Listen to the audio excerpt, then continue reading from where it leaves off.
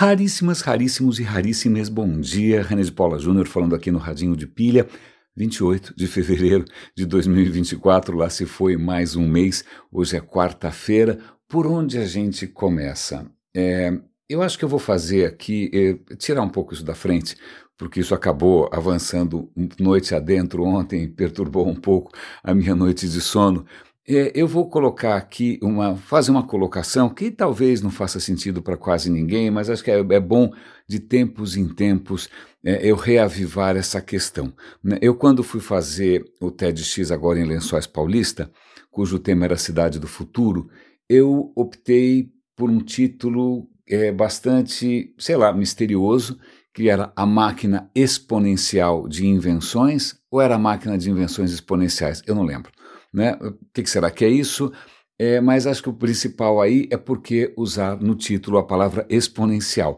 Para mim tem uma certa, não digo uma pontinha de maldade, mas uma pontinha aí de ironia em usar esse termo em outro contexto, porque faz uns 10 anos que o termo exponencial foi apropriado, né, saiu das páginas, né, da matemática, saiu das provas de vestibular, saiu do Enem, né, saiu daquela coisa muito específica, talvez da engenharia, e ganhou, obviamente, um mundo corporativo, palestras caríssimas, palestrantes carismáticos, livros, metodologias de $500 mil, tal, porque surgiu no Vale do Silício um instituto chamado Singularity University, que não é necessariamente uma universidade, claro, eu fui, em 2011, era uma salinha com 20 pessoas. Isso não é necessariamente uma universidade, ok? Ok, tá bom. Então, a Singularity University, que de novo, era uma salinha, não é com 20 ou 30 pessoas, não é? Ela estava tentando ali convencer todo mundo de que haveria uma coisa chamada tecnologias exponenciais. E da onde vem essa história? Na verdade, acho que é até interessante dar um pouco de contexto, que quando a gente ouve uma palavra dessas que a gente acha que conhece, e não vai falar que não lembra muito bem o que é, porque dá vergonha, né? Então você faz de conta que sim, parece uma palavra muito importante, não é mesmo? Não é? Então, essa história é bom a gente dar um pouco de perspectiva. É legal, aliás, é uma boa entrada depois para a gente falar de um livro que eu estou lendo também, tá bom? Sobre desconfiança, mas vamos continuar aqui.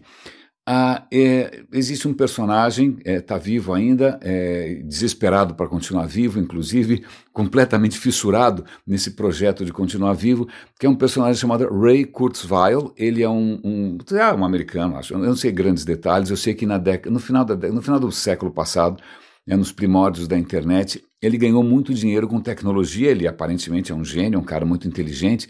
A última notícia que eu tive dele, ele estava, de alguma maneira, em alguns projetos do Google, com sei lá o quê, não sei se era inteligência artificial, eu não sei o que ele fazia. Né, mas ele ganhou muito dinheiro com acho que primeiros softwares que convertiam a sua fala em texto. Eu lembro, eu cheguei a testar esses softwares 20 anos atrás, nossa, não se compara hoje, mas na época já eram muito impressionantes. Mas então esse cara ficou muito rico, eu perdi ele de vista completamente, até que, num certo momento, ele escreveu um livro chamado A Singularidade Está Próxima. Eu tenho aqui na minha estante, né, é um tolote, é uma coisa grande, capa dura, se eu não me engano. Então, aí você fala, nossa, parece um discurso. Sabe quando você vê num filme um cara barbudo segurando uma placa dizendo o fim está próximo? É uma coisa apocalíptica. Aliás, a coisa apocalíptica é um tema dessa semana, não é? Falamos várias vezes como isso move os bolsonaristas que de repente apoiam Israel para propiciar a segunda vinda de Cristo. Né? Talvez isso até, agora fazer um outro parêntese aqui, isso talvez explique porque o pessoal mais conservador não está nem aí com a natureza, com a sustentabilidade, porque na verdade eles acham que esse mundo tem que acabar para Cristo voltar, então deixa o mundo acabar de uma vez. Então o aquecimento global é só mais um sinal, né, de que a próxima vinda está próxima. Né? Então, ok, então esse é realmente a semana do Apocalipse. Mas o título é esse, a singularidade está próxima. O que diabo de singularidade é isso? Para mim, singularidade estava muito associado a um conceito filosófico das coisas que são únicas, né, que são diferentes. Para mim era uma coisa positiva. Eu me lembrava vagamente que em matemática uma singularidade é um ponto onde a matemática para de funcionar, né? Por exemplo, um buraco negro. né? Um buraco negro, né, ele tem tanta massa, ele distorce o espaço-tempo tanto que o espaço-tempo começa a distorcer, aí ele chega num ponto que é matematicamente impossível, quase uma divisão por zero. Né? Então esse ponto onde todas as leis da física e da matemática pifam, uma divisão por zero é um bom ponto, é chamado de singularidade. Eu lembrava disso tudo, vamos ler o livro, e o livro não me impressionou. Existe uma expressão em inglês, anote aí, que chama cherry picking. Cherry picking é quando você escolhe as cerejas, ou seja, entre inúmeros fatos que não necessariamente apoiam a sua teoria, você vai escolher aqueles que são mais lindos e reluzentes para que a sua teoria pareça muito mais sólida do que ela é. Eu comecei a achar que tinha fortes sinais, né, desse comportamento seletivo, e a tese do Kurzweil é o seguinte: olha, a tecnologia está avançando muito rápido, né, não está avançando de uma maneira linear. Linear significa 1 hoje, 2 amanhã, 3 amanhã, 4 amanhã, 5 amanhã, 6 amanhã, 7 amanhã, mais ou menos como calendário. Né, ela está crescendo num ritmo mais acelerado e ele chamou de ritmo exponencial. Exponencial porque é mais ou menos como juro de cartão de crédito, juro composto. Então você está devendo 1 hoje, 2 amanhã, 4 amanhã, 8 amanhã, 16, 32, 64, né? Então eu falei, olha, algumas coisas crescem num ritmo muito acelerado. E um dos exemplos que ele usou para isso é um exemplo que todo mundo usa e que é até meio covardia, que é a chamada lei de Moore. Você já deve, não sei se ouviu falar. Né? A lei de Moore é o seguinte: um cara chamado Moore, não sei se ele estava na Intel, eu não sei detalhes, a gente pode perguntar depois para o ChatGPT, ele teria percebido o seguinte: processadores de computador, a cada, sei lá, eu não lembro se eram 2 anos, a cada 2 anos a potência, a capacidade dobra e o preço cai pela metade. Uau! Né? Então isso explica por que de repente em algumas gerações de chips, né, a cada vez que sai uma geração nova, o negócio está dobrando de capacidade, sai cada vez mais barato. Quando você vai ver, você tem chip até na cueca. Né? Não na vacina, não, Bill Gates não tem nada a ver com isso. Mas então a lei de Moore, mas aí, ok, tá, é verdade, mas por que isso acontece? Né? O Ray Kurzweil, ele vai tentar insinuar como se isso fosse uma lei natural, como se fosse alguma coisa inexorável, como se fosse, lá vamos nós de novo, alguma coisa teleológica, né? Alguma coisa que se explica pelo fim, né? Como se fosse algum princípio oculto da natureza que as coisas exponencialmente avançam. E aí ele vai tentar mostrar, aí ele vai fazer vários gráficos exponenciais, que eu também não gosto muito, e aí a conclusão que ele chega é que se realmente a tecnologia, sobretudo a computação, avançar nessa velocidade, vai chegar um ponto que que ele está chamando de singularidade, quando as máquinas ultrapassarem a nossa própria capacidade. E daí para frente a coisa deslancha, porque aí a coisa decola, a aceleração se autoalimenta e a gente vai entrar numa nova era. Né? Ele é bastante otimista, ele diz que você vai ser capaz, você não vai precisar mais morrer, primeiro porque com todos esses recursos a medicina vai ter conquistado a morte. E desculpe, eu conheço pessoas que realmente se proclamam transhumanistas porque ela acha que a condição humana está prestes a entrar numa nova fase. Né? Existe uma pessoa, eu não vou citar nomes aqui, que ele cumprimenta no aniversário também e tal, mas que toda vez ele fala abaixo a morte, viva não sei o quê, energia, porque ele acha que a gente não tem que morrer, não é? Então, desculpa se fosse uma digressão, transhumanistas, tá bom? Gente que não quer morrer porque acha que o cérebro vai ser feito um upload para a nuvem e você vai poder viver para toda a eternidade como um avatar, sei lá, em qual metaverso, não é? Então isso vai acontecer, isso é inevitável, então essa é a história da singularity. Né, que a gente vai entrar numa nova fase, blá, blá, blá, blá. E disso nasce, por sei lá que outra conjunção de fatores, resolvem fazer esse instituto, que é uma salinha com 30 pessoas, né, para debater e para ensinar para os executivos esse novo mundo que se descortina e que obviamente está vindo numa velocidade assustadora, que é um mundo exponencial. E é lógico, quando você fala, olha, a velocidade é assustadora, muita gente percebe isso como real, porque a gente é distraído. A gente é distraído. Quando a gente percebe, já é tarde demais. Então não é que as coisas surgiram de uma hora para outra. Era você que estava comendo bola. Né? É mais ou menos quando eu vou dar uma volta no quarteirão e falo, nossa, um prédio novo. Né? O prédio não brotou de um dia para a noite. É que simplesmente durante 6 meses eu não prestei atenção no buraco. Né? Eu não prestei atenção no esqueleto. Né? A partir do momento que os caras colocam a fachada, aí eu vejo, nossa, não surgiu um prédio. E aí eu vou fazer um parênteses que também é de experiência de quem já trabalhou em plataformas, já trabalhei no Yahoo, já trabalhei na Sony, já trabalhei na Microsoft, né? E você está sempre planejando o que vai ser lançado dali a 3, 4 anos.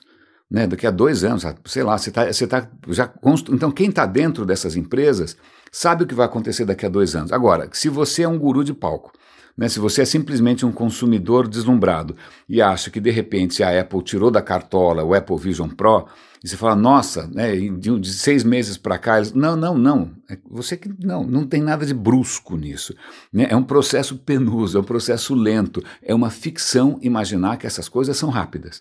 Não é bem assim. Bom, vamos voltar aqui para a história. Aí nasce a Singularity University.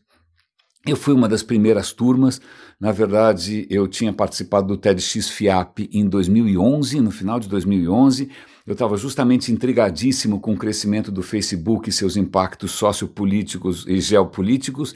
Eu vou dar o link pela 90ª vez para essa minha palestra, está completamente datada, porque, imagina, agora é tarde demais.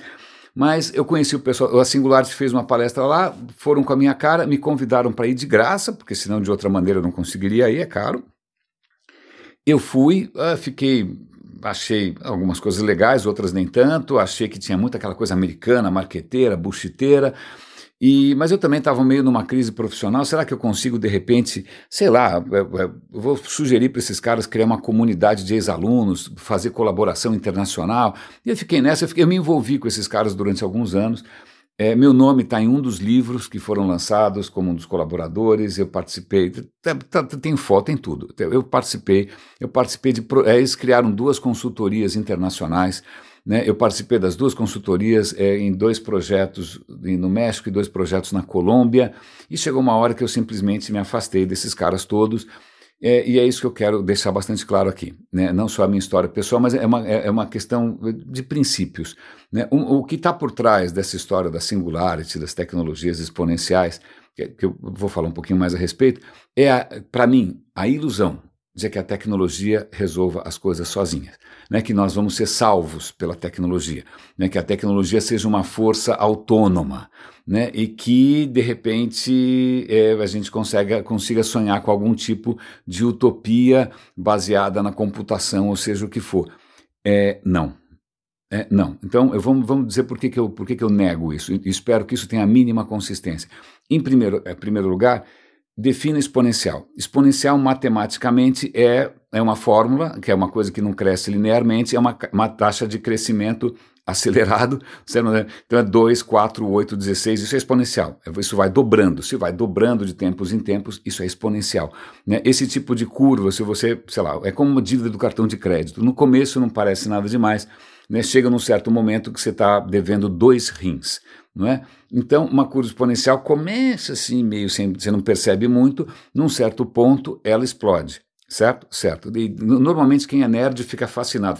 O próprio Mark Zuckerberg teria uma vez argumentado que cidadãos comuns, pessoas, né, essas pessoas por aí, esses sacos de carne, né, inconscientes que ele chama de dumb fucks, circulam por aí, elas não entendem o crescimento exponencial. Né? Entendem juros de cartão de crédito exponencial, né? Fofoca exponencial, por exemplo, também. Mas, então, exponencial, matematicamente é isso.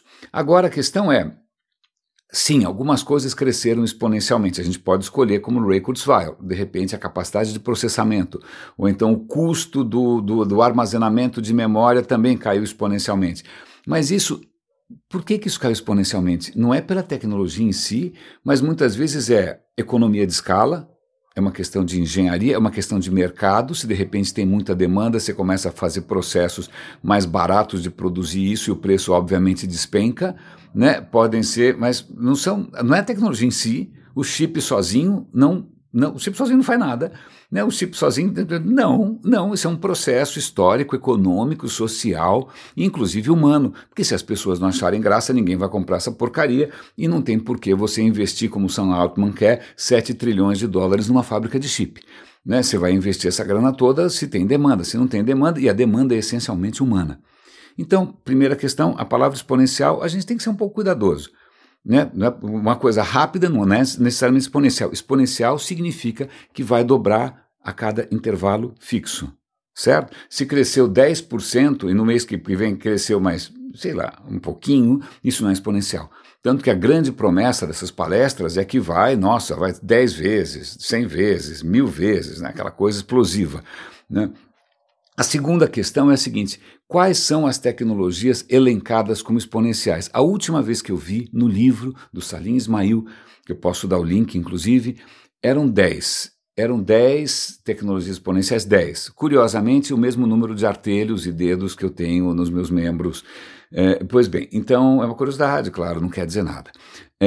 A segunda questão é que, curiosamente, as primeiras letras de cada uma dessas tecnologias em inglês formam duas palavras. Eu já não me lembro mais o que eram as palavras, que era ideas, eu já esqueci qual era a outra. Então forma um acrônimo. Olha, mas que coincidência, deve ser o destino divino, não é? Não, isso chama marketing americano, ponto. Né? Os caras adoram quando as coisas fazem um acrônimo. Eu me lembro de um amigo fascinado com uma estratégia de marketing que era SMART, que era, eu não lembro o que quer dizer o S, o que era o A era acionável, o R era não sei o que lá, né? Essas fórmulas mágicas. Gente, isso é encantamento. Isso é pensamento mágico, isso é o livro dos mortos egípcio, né? Isso não é ciência, isso não é racionalidade, isso é superstição. Ok, voltando. Então, quais são essas 10? Eu não vou lembrar as 10 de cabeça, eu sei que uma delas era algoritmo. Tá, algoritmo exponencial? Uma receita de bolo é um algoritmo, porque fala o seguinte: olha, você pega esses ingredientes, mede tanto, vai mexendo até que aconteça tal coisa, se acontecer, você desliga o fogo. É um algoritmo, né? Tem algoritmos ruins, inclusive, né? Tem algoritmos péssimos, né? Tem melhores e piores. Então, um algoritmo por si só não é, mas aí tem várias outras coisas. Uma delas estava como impressão 3D. Tá, impressão 3D possibilita coisas que antes não eram possíveis, mas também não é uma coisa que vai fazer sua empresa dobrar a cada 2 meses, né? Então tinha lá teve obviamente a fase do blockchain também, que como se a gente, né, não sei se você lembrava do blockchain, provavelmente eu acabei de ressuscitar um pesadelo, né, na sua mente, mas, cara, na boa, não, né? Então, o que foi feito de uma maneira bastante marqueteira foi pegar essas bolas da vez, né, passar nelas uma tinta dourada, como se elas fossem mágicas por si só, chamar um monte de executivo inseguro, porque esses executivos sabiam que eles estavam ficando para trás, não sabiam exatamente por que nem como, né, e falar: olha, existe uma urgência, essas são as tecnologias exponenciais, isso vai propiciar o crescimento exponencial, hashtag só que não.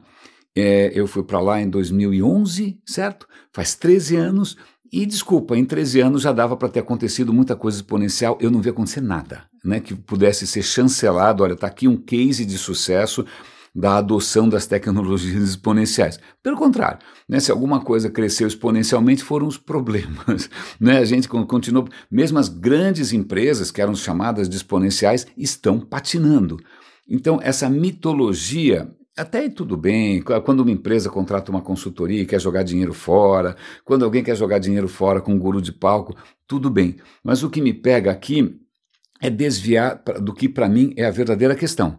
A verdadeira questão para mim não é ser salvo pela tecnologia, a verdadeira questão para mim é como é que humanos se coordenam de uma maneira mais produtiva, de uma maneira mais fecunda, como é que a gente colabora melhor, como é que a gente sai da própria bolha, né? E isso não está fácil porque justamente essas novas tecnologias estão fazendo com que a gente se atomize, com que a gente se feche em bolhas de, sei lá do que, de desinformação, em bolhas de autoaprovação. Você está mais preocupado com o like, com o Tinder e com o TikTok do que com qualquer problema concreto. Enquanto isso, os problemas continuam sim crescendo, e aí eu vou citar, caso alguém tenha interesse, né, você pode se aprofundar depois, o Jeffrey West, que diz: olha, se a tecnologia é exponencial eu não sei, mas os problemas que essa tecnologia cria são hiperexponenciais. Eles estão crescendo mais rápido. Vou repetir, vou falar essa frase 2 vezes. Os problemas que nós causamos hoje crescem mais rápido do que a nossa capacidade de resolvê-los, né? Então a nossa capacidade de resolvê-los está crescendo mais devagar do que o tamanho dos problemas, o que é mais ou menos aquela sensação de quem já ficou devendo para o cartão de crédito, pergunte-me como eu sei, não é? Eu estou falando isso tudo porque, na verdade, eu acabei ontem sendo confundido, né? Um transhumanista, provavelmente muito afeito a essas ideias singuláricas, ou seja lá como é que chama isso, né, me confundiu por outro singularista, eu tive que ser bastante enfático, eu tive que ser bastante duro, inclusive, e eu acabei publicando no LinkedIn quase que um manifesto. Eu falei, pelo amor de... Não dá mais tempo da gente posar aqui de salvador da pátria, dizendo que a gente vai... Não. Então, espero que isso tenha sido, sei lá, útil de alguma maneira. Espero que você esteja fora desse circuito de hype, ilusão e auto-engano, não é? Provavelmente eu vou contrariar muita gente aqui que se reinventou como arauto dessa tecnologia que vai nos salvar de qualquer maneira. Mas é curioso isso. Pensando de novo nessa questão apocalíptica, um dos fundadores da Singularity Universe é um dos caras mais carismáticos que eu já vi na face da Terra. Um deles é o Salim Ismail, que eu conheço pessoalmente, imagina, já trabalhou junto e tal. O cara é o melhor palestrante que eu já vi na minha vida. Se você der 3 tiros nele, ele continua palestrando, se ele não dormiu, se ele... tanto faz. O cara é uma máquina, né? Muito, muito carismático, é a definição de carisma. E o segundo é o Peter Diamandis, que muita gente provavelmente venera, porque o cara é realmente também um excelente vendedor de óleo de cobra, mas e ele tem um livro que chama Abundância, que ele jura de pé junto que a imprensa, obviamente, é negativa, que a gente está sendo contaminado por um pessimismo interessado apenas em dinheiro de anunciantes, que na verdade a gente não tem que se preocupar porque o futuro vai ser um futuro de abundância, a tecnologia vai nos salvar. A última vez que eu o vi pessoalmente, eu não me lembro se eu fiz a pergunta ou se alguém fez antes de mim, porque ele estava fazendo uma palestra sobre essa história de abundância, e alguém perguntou, olha, você mora na Califórnia, não é? A Califórnia não está nada bem em termos de abundância, né? Está tendo, né, incêndio, etc. e tal, e não está sem água, não, mas aí vem aquela história de sempre que a tecnologia vai nos salvar. Como alguém fez a minha pergunta antes de mim, a pergunta que eu fiz, eu falei, olha, Peter, você está falando dessa coisa toda de tecnologia, como é que você vai garantir que a popularização do acesso a essas ferramentas tão poderosas vá ser usada para o bem? O cara parou e falou, puta que pariu, quem mandou dar o microfone para o René de novo? Não é? Pois bem, aí ele falou, não, porque veja, essas plataformas têm sistemas de reputação, então elas vão se ajustar automaticamente. Na verdade, faz parte daquela resposta default, daquela parcela da humanidade, sobretudo do mundo masculino, que detesta a ideia de qualquer tipo de controle, né, que acha que as coisas vão se acertar sozinhas, e quem não conseguiu se acertar, obviamente que se dane, né, porque obviamente ele é um macho alfa, branco, privilegiado, e se ele sobreviver está tudo bem. Desculpe esse desabafo, eu precisava começar o dia assim, né? Precisava compartilhar com vocês essas notícias, mas vamos falar de outras coisas, tá bom? Vamos falar de outras, já que a gente está falando do sonho americano, já que a gente está falando de progresso, etc e tal, estou olhando aqui ao meu lado, tem uma janela, a gente acabou de mudar, uma janela, o apartamento é bastante iluminado, aliás, é muito iluminado, e muito rapidamente a gente percebeu que ele tinha uma outra característica, ele tinha vidros duplos. Provavelmente por conta de ruído, né? Vidros duplos. Vamos falar então de janelas, tá bom? Vamos falar de janelas. Eu estava passeando pelo bairro nesse final de semana. É um bairro que tem uma história bastante recente até, quer dizer, ele é um bairro, quer dizer, recente, sei lá se é recente ou não, mas grande parte do bairro cresceu na década de 50, 60, né? Então boa parte dos edifícios aqui em volta tem uma arquitetura muito peculiar daquela época, né? Uma arquitetura brasileira, uma arquitetura que está tentando inventar maneiras de se viver no nosso clima, com a nossa cultura, etc. e tal. Então tem edifícios aqui maravilhosos na Avenida Higienópolis, tem o edifício Bretagne, tem ali na Praça Vila Boina, na Praça Buenos Aires. Nem parece que você está em São Paulo, parece que você está numa mistura de Buenos Aires com alguma outra coisa, porque você tem realmente uma outra pegada em termos sei lá, de proposta por que não, de futuro, calçadas amplas, muita árvore, né, apartamentos com janelões, com vista, né, bonitos, mesmo quando o prédio não é tão grande assim, mas um conceito que eu acho que é muito interessante, que é esse do vidro, né, de você deixar a luz entrar, né, para as pessoas não se sentirem tão confinadas, né, e eu estava passeando aqui pela avenida E eu tirei dois pares de fotos, né? Um prédio desses com essa arquitetura brasileira, né? Bonita, generosa, com plantas, etc. e tal, e tudo com super transparente, e do lado, né? Um prédio da década de 80, ou seja, final da década de 70, 80, que é aquela coisa, janelinha pequena, neoclássico, uma coisa que parece um bolo de noiva, né? Aí você fala, cara, isso 20 anos a gente retrocedeu. 20 anos a gente desaprendeu a ser brasileiro, a gente virou um pombo, basicamente, né? Eu boto a culpa nisso eminentemente, e posso estar sendo injusto, na ditadura, né? A ditadura, com essa paranoia de perseguir, né, desafetos políticos e outras ideologias, ela simplesmente matou, né, todo um processo criativo brasileiro de arquitetura. Você tem grandes arquitetos que foram embora daqui, é lógico, tem Niemeyer, mas tem um monte de arquiteto que parou de trabalhar. Você tem artistas plásticos, você tinha figuras como Burle Marx, que também meio, cadê, né? Aqui tem provavelmente paisagismos do Burle Marx. Você tem artistas plásticos, você tem um monte de coisa acontecendo, muralistas, etc. e tal, que são, obviamente, calados, são, obviamente, imagina, massacrados, são silenciados, são esterilizados para virar essa coisa de engenheiro da década de 70, 80, que é uma tristeza, né? Umas janelinhas minúsculas, provavelmente por uma questão de custo, né? Vamos botar alumínio em tudo e dane-se, salve-se quem puder, porque esse negócio, né? Vamos transformar a cidade num pombal, né? As pessoas que se virem, tá escuro, liga a luz, tá escuro, liga a luz elétrica, tá bom? Pois bem, eu vou para quem está no... Aliás, até uma boa razão para você eventualmente considerar assinar o canal do Radinho no WhatsApp ou no Telegram, tem canal nos dois, é canal, não é grupo, ninguém fala bom dia, é só para distribuir, tá bom? É só mais uma maneira de distribuir, não de uma maneira não tão pública assim, sem misturar com as minhas próprias redes pessoais, não é só para quem tem interesse, mas eu vou colocar ali esses pares de fotos que eu fiz, imagina, prédio lado a lado, né, 20 anos de diferença e provavelmente duas dignidades habitacionais completamente distintas. E provavelmente é muito possível que o apartamento bolo de noiva seja mais caro, né? Não é impossível. Mas vamos colocar um contexto nisso, porque quando a gente fala de arquitetura moderna, vamos supor que você viaje, você vai para Berrini, não é Berrini, desculpa, para Faria Lima, não, Berrini entrega idade. Nova Faria Lima, aqueles edifícios todos envidraçados, né? Parece que você está em Dubai.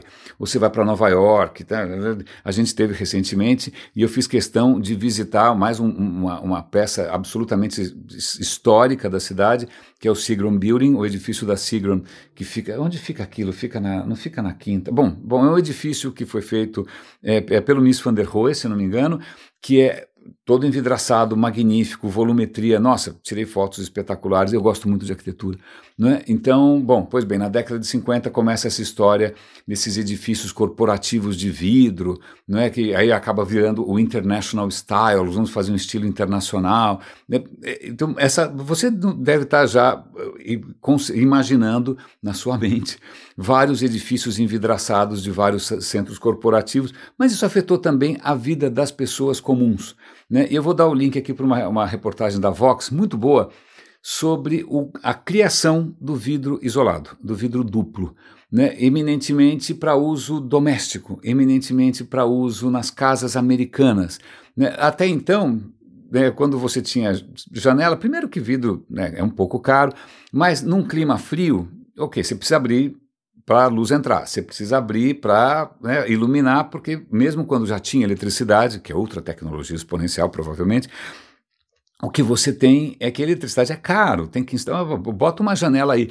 Mas num país de clima hostil, colocar muito vidro é um problema, porque o vidro perde calor, né? Se a casa você bota lá uma lareira, uma fogueira, ou seja o que for, um aquecimento, se tem muito vidro, tudo esfria muito rápido, porque o vidro vai gelar, né?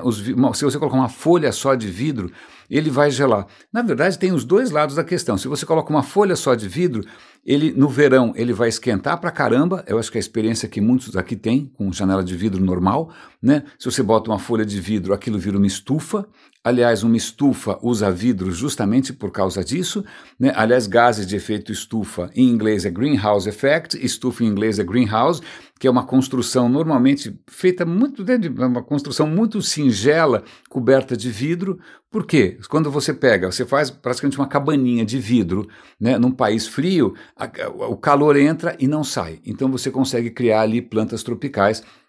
Eventualmente você pode botar um brasileiro em cativeiro ali, não sei, né? Porque o calor entra e você faz uma estufinha, né? No fim a gente fez uma estufa planetária com gás carbônico, são outros 500. Mas vamos lá, então é o que a gente tem, uma folha só de vidro, ela tem esse inconveniente.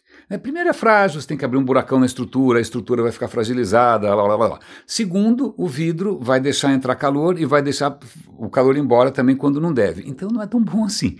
Mas o que eles comentam nessa reportagem é que no começo do século passado, né, começam a surgir maneiras de você contornar essa história. E nascem essas janelas de vidro duplo. Você tem uma folha de vidro, é como se fosse um sanduíche, né? São duas folhas de vidro com um vazio no meio, não é vácuo, é ar, só que o cara tira o vapor de ar, é ar seco, né? Você veda isso, então você fez literalmente um sanduíche, um pastel de vento, né? Um pastel de vento feito de vidro. Qual é a graça de você fazer essa janela dupla? A graça é que ela melhora esse problema do isolamento térmico. Porque o calor que entra, uma boa parte desse calor, ao invés de entrar no ambiente e ficar aqui esquentando tudo, ele vai entrar dentro do sanduíche e vai ficar ali preso. Também, uma boa parte do calor que poderia ir embora, ele vai bater no sanduíche, aí tem ótica no caminho, a coisa fica espelhada, eu não vou entrar nesse mérito. Mas o simples fato de você ter uma camada intermediária, fechada, né, estanque, de ar seco, permite isso. Você consegue fazer uma janela transparente, certo? Continua sendo vidro, né? Só que ela não perde tanto calor. Então, melhor dos mundos. E aí isso muda o modo de viver americano. Você passa até aquelas casas em que você vê o seu marido fazendo churrasco, a sua mulher fazendo churrasco, né? No jardim, você pode ver suas crianças correndo, loiras e ruivas, correndo pelo gramado lindo, né? Você tem aquele sonho da casa de subúrbio em que você está integrado com a natureza. Isso tudo foi possível porque alguém conseguiu fazer ali uma pequena transformação na maneira como janelas são feitas, né? Uma das janelas em inglês é window, né? Era chamada de twindle. Twin quer dizer gêmeos, duas, two windows, ok. E aí, na hora que você consegue fazer esse vidro isolante, esse vidro que é um excelente isolante térmico e por tabela também um bom isolante acústico, isso muda o que é possível em termos de arquitetura. Você pode finalmente fazer fachadas inteiras de vidro, né? Você pode fazer prédios inteiros de vidro, porque o cara não vai necessariamente cozinhar ali dentro. Na verdade, um pouco ele vai, mas aí ninguém naquela época se preocupava com a questão do aquecimento global, você botava ar-condicionado para tudo quanto é lado, e o cara ele vive numa mistura de estufa com frigorífico, né? Ele fica no meio do caminho entre a estufa e a geladeira, as mocinhas que infelizmente no escritório sentam perto da boca do ar-condicionado, sobretudo quando seus colegas têm uma camada de pós um pouco mais espessa, devem saber do que eu estou falando. Esse equilíbrio é um pouquinho mais difícil. Então vejam que curioso, a nossa paisagem urbana, a nossa paisagem, e pior que não é só paisagem, não é só uma questão estética, é uma questão do que significa viver, né, do que significa a integração com a natureza, ou a completa separação, ela vem do momento em que alguém descobre como fazer uma janela dupla. Né? É lógico que tem outras consequências aí, tem a questão do ar-condicionado, que está se tornando cada vez mais indispensável, e de novo, o ar-condicionado é uma tecnologia exponencial? Não sei. Mas ele provoca problemas hiperexponenciais, porque na medida em que todo mundo precisa de ar-condicionado para lidar com o problema, isso piora ainda mais o problema. Certo? Então estamos diante de mais um desses círculos viciosos, onde a nossa espécie, e aliás eu fiz hoje um post não muito otimista, não muito, né, matinal, né, em que eu estou careca dessa história. Você vai ler artigo no jornal, você vai ler gente mais velha, gente mais nova, a culpa é da globalização, a culpa é do comunismo, não, a culpa é do populismo, não, a culpa é da colônia, não, a culpa é do colonizado, a culpa é da opressão. Cara, desculpa, para. A culpa é dessa espécie que é a nossa, que insiste em achar que os outros têm culpa. Né? A culpa não é da globalização, a culpa não é do Karl Marx, a culpa não é de ninguém, a culpa é da espécie. Nós somos uma espécie com severas dificuldades cognitivas, né? A água está batendo na bunda, nós somos incapazes, a gente prefere, obviamente, voltar para dentro, para o nosso próprio mundinho, ignorar o que está acontecendo. E eu vou colocar aqui algumas coisas que eu pesquei esses dias, que podem ser úteis, caso você queira, sei lá, lidar um pouco melhor do que isso, né? Se bem que eu não sou uma referência, eu não estou lidando muito bem com isso. Uma dessas questões é um vídeo da Sabine Rosenfelder, né, a minha alemã predileta atualmente, em que ela fala sobre, ela responde a uma pergunta de um ouvinte, em que se a realidade existe. É uma boa pergunta, eu sei que pode não parecer. É lógico que essa é uma pergunta muito antiga, você tem tradições que desde a Índia, será que eu sou um homem que sonha que é uma borboleta que sonha que é um homem, ou se de repente os budistas vão achar que na verdade tudo isso é uma ilusão, você tem que atravessar o véu de Maia, ou se você vai ter o Platão falando, não, esse mundo aqui é uma cópia imperfeita, né, uma cópia transitória, tudo aqui é um lixo, deixa aqui, vota no Trump mesmo, não faz mal, porque o que importa é um mundo eterno das formas, ou alguém vai dizer, não, você está nesse mundo aqui para sofrer, esse planeta é simplesmente um calvário, você tem que salvar a sua alma para ir para o paraíso, que não sei se fica perto da Vila Mariana, não sei onde é que fica. Pois bem, né, então... Desculpa, mas a questão é, voltando, é uma questão antiga, e é uma questão muito difícil. E a resposta também não é fácil, pela simples razão de que você, eu, né, supondo que você exista e supondo que eu exista também para você, não sei, de repente eu sou uma fantasia sua, né, se eu sou uma fantasia sua, lamento, você ter uma imaginação realmente precária, né, mas vamos lá. Vamos imaginar que nós não sejamos, não, que todos nós existamos e que todos nós sejamos, né, estamos aí, né, mas na boa, o que a gente chama de realidade é uma construção, é praticamente uma ilusão de ótica, é um teatrinho, né, que um grupo de neurônios molhadinhos, assim, parece uma massa de panetone, né, um panetone molhado dentro da sua cachola, que ele não tem olho, ele não sabe nada. A única coisa que ele sente são choquinhos elétricos, são sinais. Ele está recebendo choquinhos de tudo quanto é lado. Ele pega esses choquinhos e transforma numa imagem espetacular, transforma em 3 dimensões, transforma em cores, transforma em som, transforma em memória, transforma na sua personalidade, mas na real, desculpe para quem acredita em coisas um pouco mais transcendentes, mas é isso, né? Você tem ali um bando de neurônios sozinho tomando choque e tentando imaginar o que está acontecendo em volta. A questão é, então como é que eu provo se lá fora existe ou não? Não tem como, porque a menos que você, né, seja um forte candidato ao prêmio Nobel não sei do que, não tem como você sair de você mesmo. Não tem como você deixar essa sua condição, não tem como você sair fora da sua cabeça, não tem como você sair fora de nada. Né? Lógico que tem provavelmente substâncias que fazem você acreditar que você está flutuando e vendo, seja lá o que for. Tem um monte, eu passo longe. Mas a questão isso se chama solipsismo. Tanto é que um xará meu, René Descartes, né, já argumentou, olha, a única coisa que eu tenho certeza é que eu existo. Porque fora isso pode ser uma ilusão, pode ser um demônio, e o cara não estava muito enganado. Né? Mas o que é muito interessante, assista ao vídeo, é uma boa discussão, né? Até que ponto isso, a gente está fantasiando tudo isso, até que ponto, como é que a gente faz para provar, como é que não faz.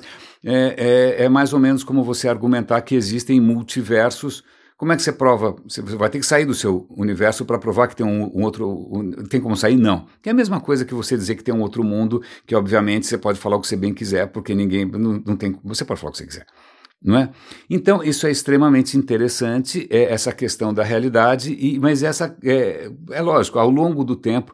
E agora, eu, né, imaginando, ou pelo menos tentando concordar temporariamente comigo, que talvez exista uma realidade sim, e talvez nós existamos, né, não sejamos fantasias recíprocas, né, o que a gente descobriu ao longo da história da humanidade foi maneira de superar esse nosso isolamento ou de tentar construir algum tipo de colaboração para saber o que é alucinação, o que não é. Porque, eu reitero, se só você ouviu, se só você viu, e ninguém mais viu, ninguém em volta de você está vendo, é alucinação. Então para você sair fora disso, você acha comunicação, você cria cultura, você cria, sei lá, normas, você cria ciência, né, justamente para tentar fazer com que a soma de vários cérebros seja superior, né, seja maior que a soma das partes, certo? Certo. Mas aí vem uma questão interessante, que eu voltei a ler o livro do Dan Ariely chamado Descrença, Misbelief, que é sobre justamente essa era em que a gente se encontra de desinformação, desconfiança em ciência e tal, e ele colocou um ponto que eu achei interessante, que é a seguinte: uma das dificuldades quando você vai cruzar com, sei lá, com polarizações, né, com gente de extrema direita, gente de extrema esquerda, anti-ciência, anti-religião, seja o que for. O que explica essa negação de fatos? Sei lá, aquecimento global. Cara, desculpa, é muito difícil. Olha os fatos, olha a quantidade de fatos. Você vai achar que isso é uma conspiração?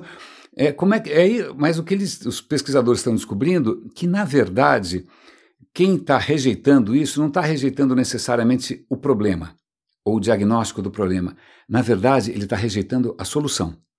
Se você apresenta o problema, fala, olha, o mundo está acabando e você vai ter que andar de bicicleta e vai ter que abrir mão do seu Porsche na garagem, quando ele pensa em perder o Porsche na garagem, ele nega tudo. Quando ele pensa em perder o bônus no fim de ano, quando ele pensa em perder, sei lá, o apartamento na Vila Nova Conceição, quando ele pensa em parar de beber, ele fala, não, se a solução é essa, então eu não acredito no problema. Então é um fenômeno interessantíssimo que vai me dar muito o que pensar, que não é necessariamente questionar a ciência, não é questionar os fatos, porque isso começa a virar uma completa loucura, uma completa insanidade. É simplesmente uma rejeição instintiva da solução. O cara não quer participar da solução. Então, talvez uma maneira de tentar trazer as pessoas para a mesa é não falar primeiro da solução.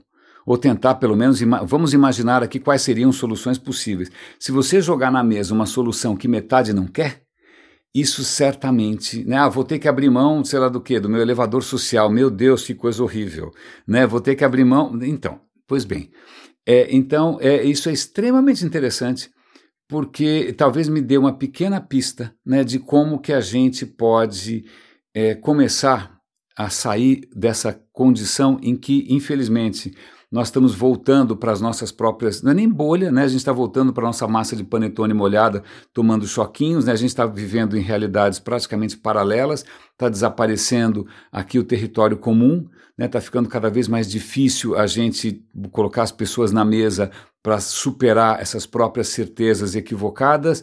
Então, não sei, isso me dá um pouco mais de esperança e, de novo, não é uma questão tecnológica, porque, desculpa, essas tecnologias exponenciais, algumas coisas cresceram exponencialmente, TikTok, por exemplo, e não necessariamente isso nos tornou mais humanos. Isso não nos tornou nem transhumanos, isso nos tornou desumanos.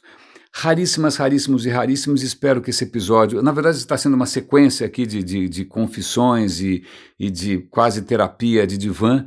Eu agradeço pela paciência, eu agradeço inclusive se alguém me der um feedback, se as gravações estão ficando razoáveis, eu investi um pouco aqui nas condições de captação do som.